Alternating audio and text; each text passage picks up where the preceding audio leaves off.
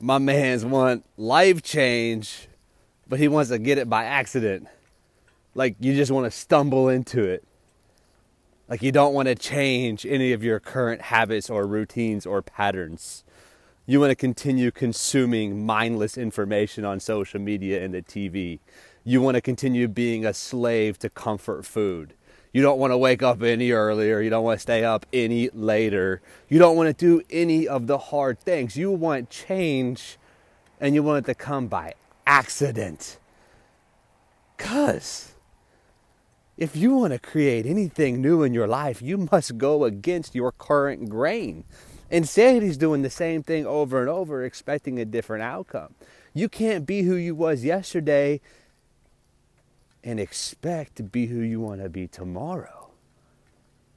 You can't be who you was yesterday and expect to be who you want to be tomorrow. Today you gotta make change. You gotta try on new things. You want to have peace and stillness in your life, but you don't practice being in peace or being still. You gotta drive to work without the radio on. You gotta shut this podcast right off. You're too busy in the mind. Shut the podcast off and listen to your thoughts for the next 30 minutes in the car. If you want something you've never had, you must do something you've never done. You want a better body, but you keep buying sweets for the house and blame it on your kids. Oh, my kids eat this. Wasn't it time that dad starts leading from the front and leading the home, getting healthier snacks?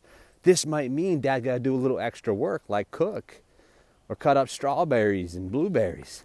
Frozen blueberries, by the way, are a massive tip. Frozen blueberries, big hit.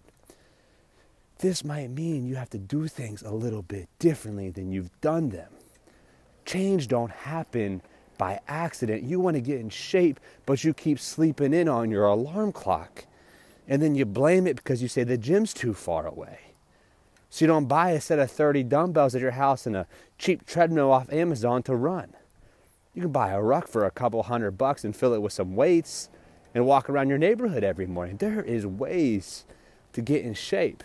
And there is always ways to create excuses to stay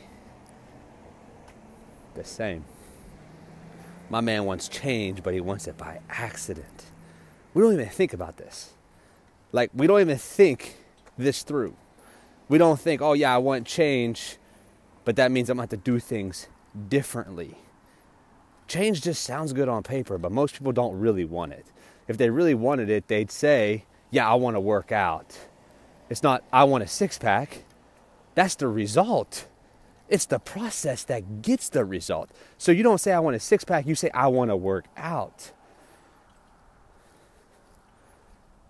You don't say, I want to lose weight. You say, I'm going to eat healthy foods. We got to start loving the process. My man's want change, but he wants it by accident. You got to be on purpose with what you want.